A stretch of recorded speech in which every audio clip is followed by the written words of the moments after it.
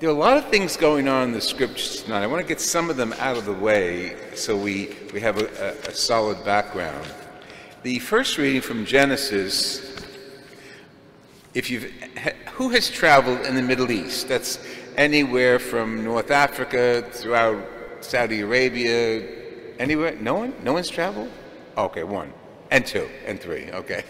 Okay, bartering is not unusual when you're shopping in the markets of the Holy Land, even the markets of Kasbah in Tangiers or any place. Bargaining is not unusual.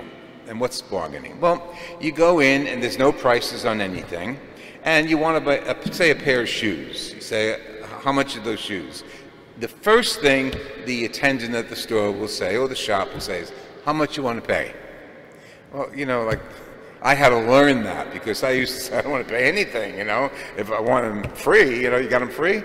No, you got to give me a price. Okay. And then it goes back and forth. And you offer 5, they say no 10. You offer 7, they say no 12. And it goes back and bartering. Common Middle Eastern Semitic communication around the area of shopping.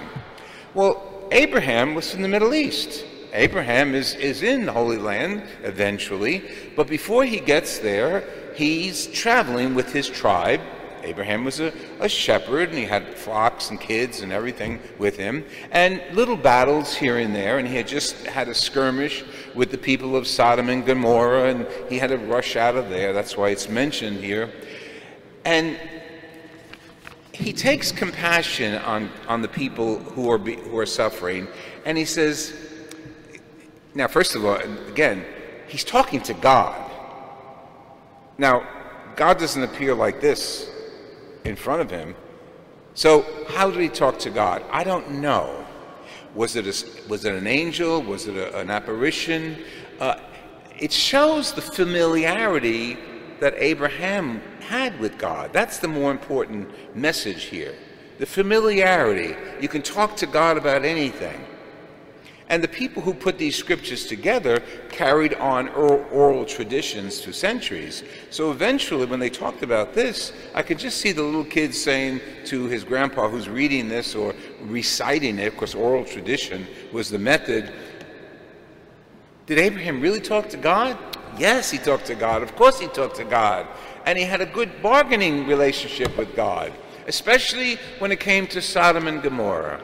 Okay, so God is going to punish everybody, all the sinners, in a certain area. And he says, God says to himself, I must go down there and see with my own eyes if their actions correspond to the cry against them. See, that's the message. God is listening to the cries of the poor. God is listening to the cries of those who hurt, who are suffering. That's the message. How the author flavors it in his own particular style is creative, and it's also a Semitic culture, and that's the style they would use. So now God is talking to Abraham. Abraham says to God, God, do me a favor. Don't kill those people. Don't punish all those for a few people, because there's some good people in that crowd. And God says, you find me 40 good people, and I won't kill anybody. I mean, again, God's not going to zap us. That's Old Testament theology. God zaps us, you know, from the bolts on sky. That's mythology from the Romans and the Greeks. That's not our God. But it's what they knew, how to convey the message. So he says to God, okay, if I find 40 good people, will you spare the people? Okay, go look. And then Abraham realizes, I can't even find 40 good ones. He goes back to God, bargaining. God, tell me please, if I get 30 good people, would you spare everybody? I can just say Jesus, or God saying, okay. Find 30 good people, and this is like me in the bargaining place in the Kasbah in any Middle Eastern culture, and you did too if you go there shopping. He couldn't find 30, and it goes down to 20, and it goes down to finally God says, okay, you find me 10 good people and I won't destroy them. And that's the conclusion. Now, many messages here. 10 becomes a minyan, and a minyan is the minimal number of people that can pray in a synagogue. So God is establishing this, a rule, you might say. If you get 10 people, you can pray, and I'll listen to you. Was that the rule of God? It was the rule of people who tried to understand God and how to get us to understand God better. So the number 10 stays, it's a minyan, and that becomes the salvific point for this story.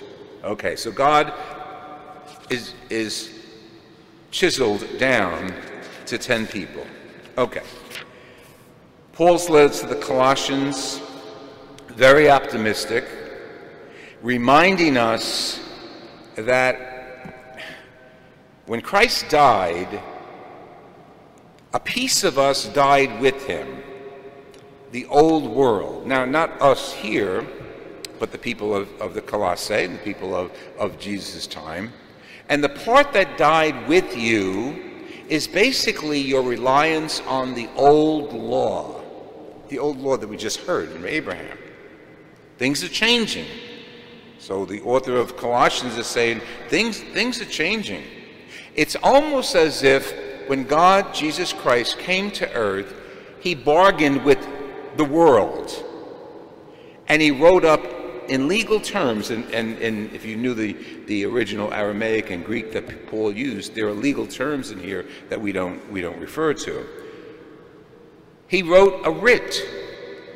He wrote an IOU with his life, he's saying. Here it says, obliterating the bond against us with its legal claims. Okay, if you heard the original language, you'd say, what is he talking about? So, people who are being saved by Jesus are having their IOUs eradicated. We owe God. Up to this point, we relied on the Old Testament to bring us a connection with God. That's over. With Jesus, that's over. God is revealed in a new person, Jesus Christ. And the greatest law, forget the 673 laws of the Jews, forget that. The greatest law is love one another as you love yourself, and God as you love yourself. So when Jesus goes to the cross, and you owe him a lot, the author of Colossians is saying, Jesus took that writ, the IOU, and in poetic terms, again, he nailed it to the cross. So with his blood, he wrote the new contract between God and people. And the new contract was salvation in the name of Jesus. Now, this is all the background, the theology that I think we have to at least appreciate in order for us to really get into the gospel. I hope you're not in a rush tonight because you got the gospel now. No, it'll be in a timely fashion. Jesus is walking along with his buddies, and they say, "Hey, Jesus, John is that leap between the Old and New Testament, John the Baptist. He taught his disciples how to pray. Now, the only way we know how to pray is the way the Old Testament teaches us to pray. So could you teach us to pray in a new way? See how the Old Testament is our foundation. It's a reliance that we have on the people of the Old Testament and the Hebrew Scriptures. So the apostles are saying to Jesus, can you teach us to pray like John taught his disciples to pray?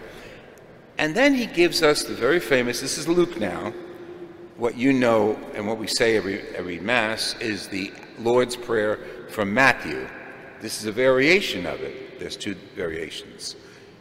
And the first thing he says is, praise God. When you talk to God, praise him first. Hallowed be your name. Praise God. Thank him for what he is and who he is and how he's touched you. And then place your petitions before him.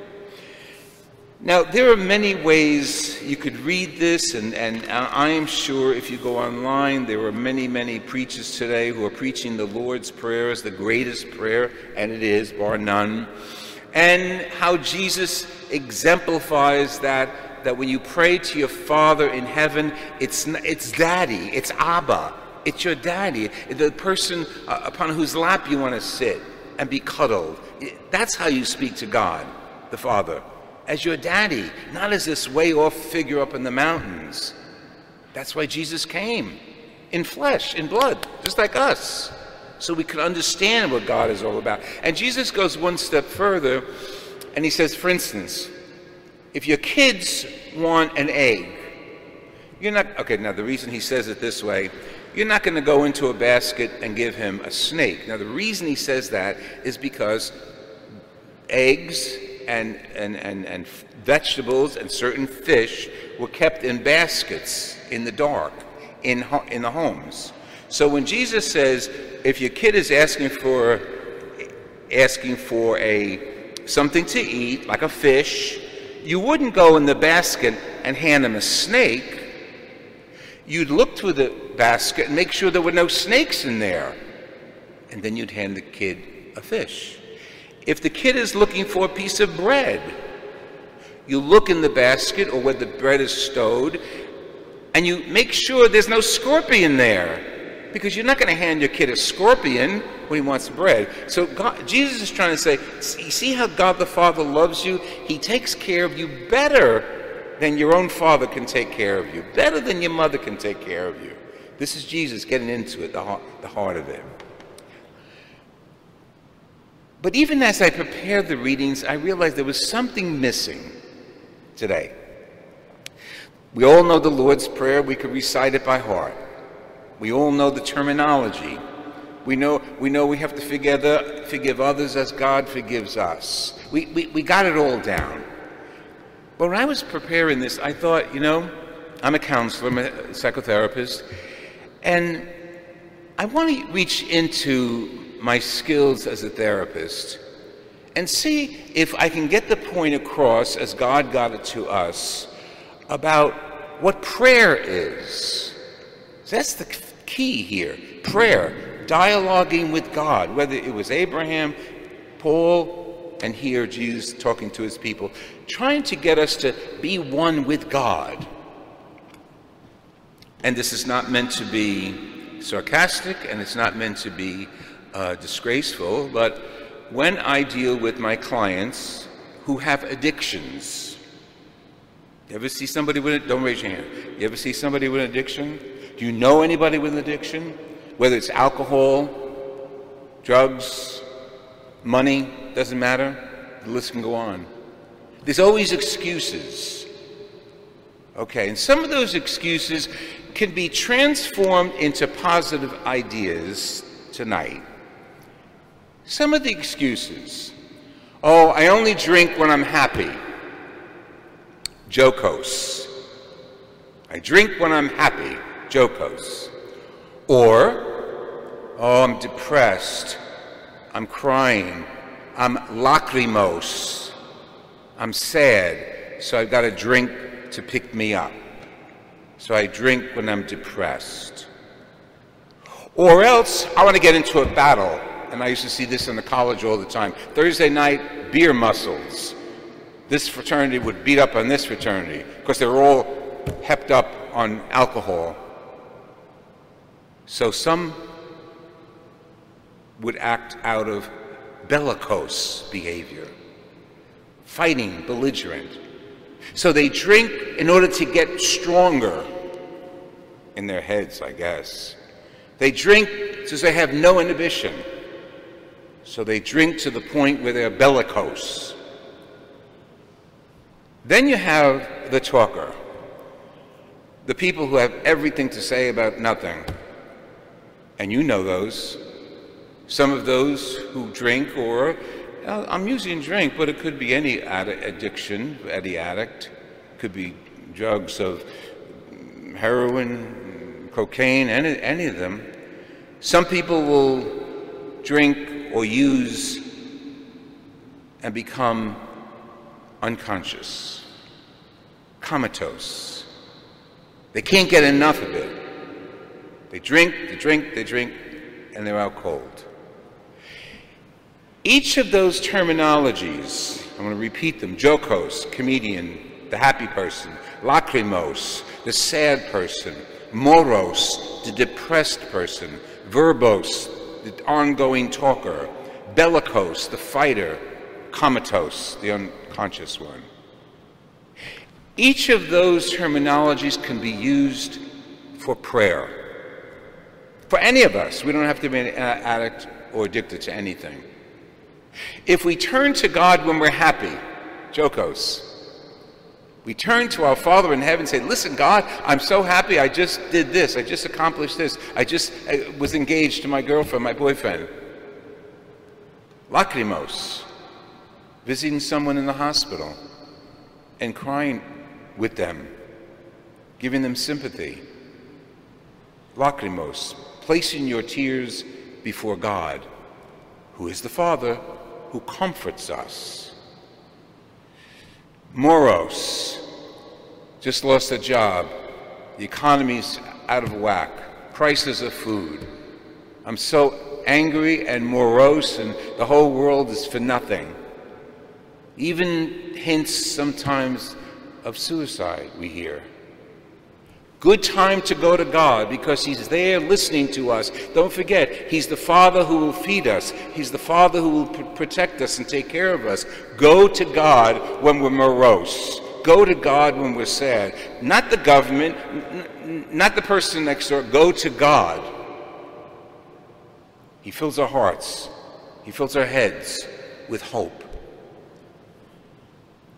When you hate the person next door, and God forbid it's your wife or your husband or your child, and you want to fight, you want to get them, perfect place to go is God. When you want to fight and are so angry you can't see straight, God is there. He knows. Don't forget, his son was spit upon. His son was nailed to the cross out of anger, and he forgave. We can't always be as strong as God. We should be nice if we were. We can't be as strong as God and automatically forgive in battle. How can you forgive the bloodshed in Ukraine? How can we forgive the bloodshed in our own city, whether it's accidental or group or gang violence? People fight, but we need to go to God for peace, to bring God's power, God's influence into our own lives, so we don't absorb that anger, that bellicose behavior. Go to God when things look like the end. When we really might be comatose, family and friends at their deathbed, or in the funeral home when death has already inflicted a member of our family and friends. That's the time to go to God again. He's the comforter. He knows us. He's bearing our pain. He sent his son so we could appreciate that God knows our psychology, that God knows how we think, because God is Jesus, his son. He walked on this earth so that you and I could really latch on to him and realize he's latching on to us. Lord, teach us to pray like John taught his friends to pray. Pray when you're happy, when you're crying, when you're sad, when you're nervous and verbose, when you want to go to war, when you're almost dead. Pray, and the Lord of life raises us up.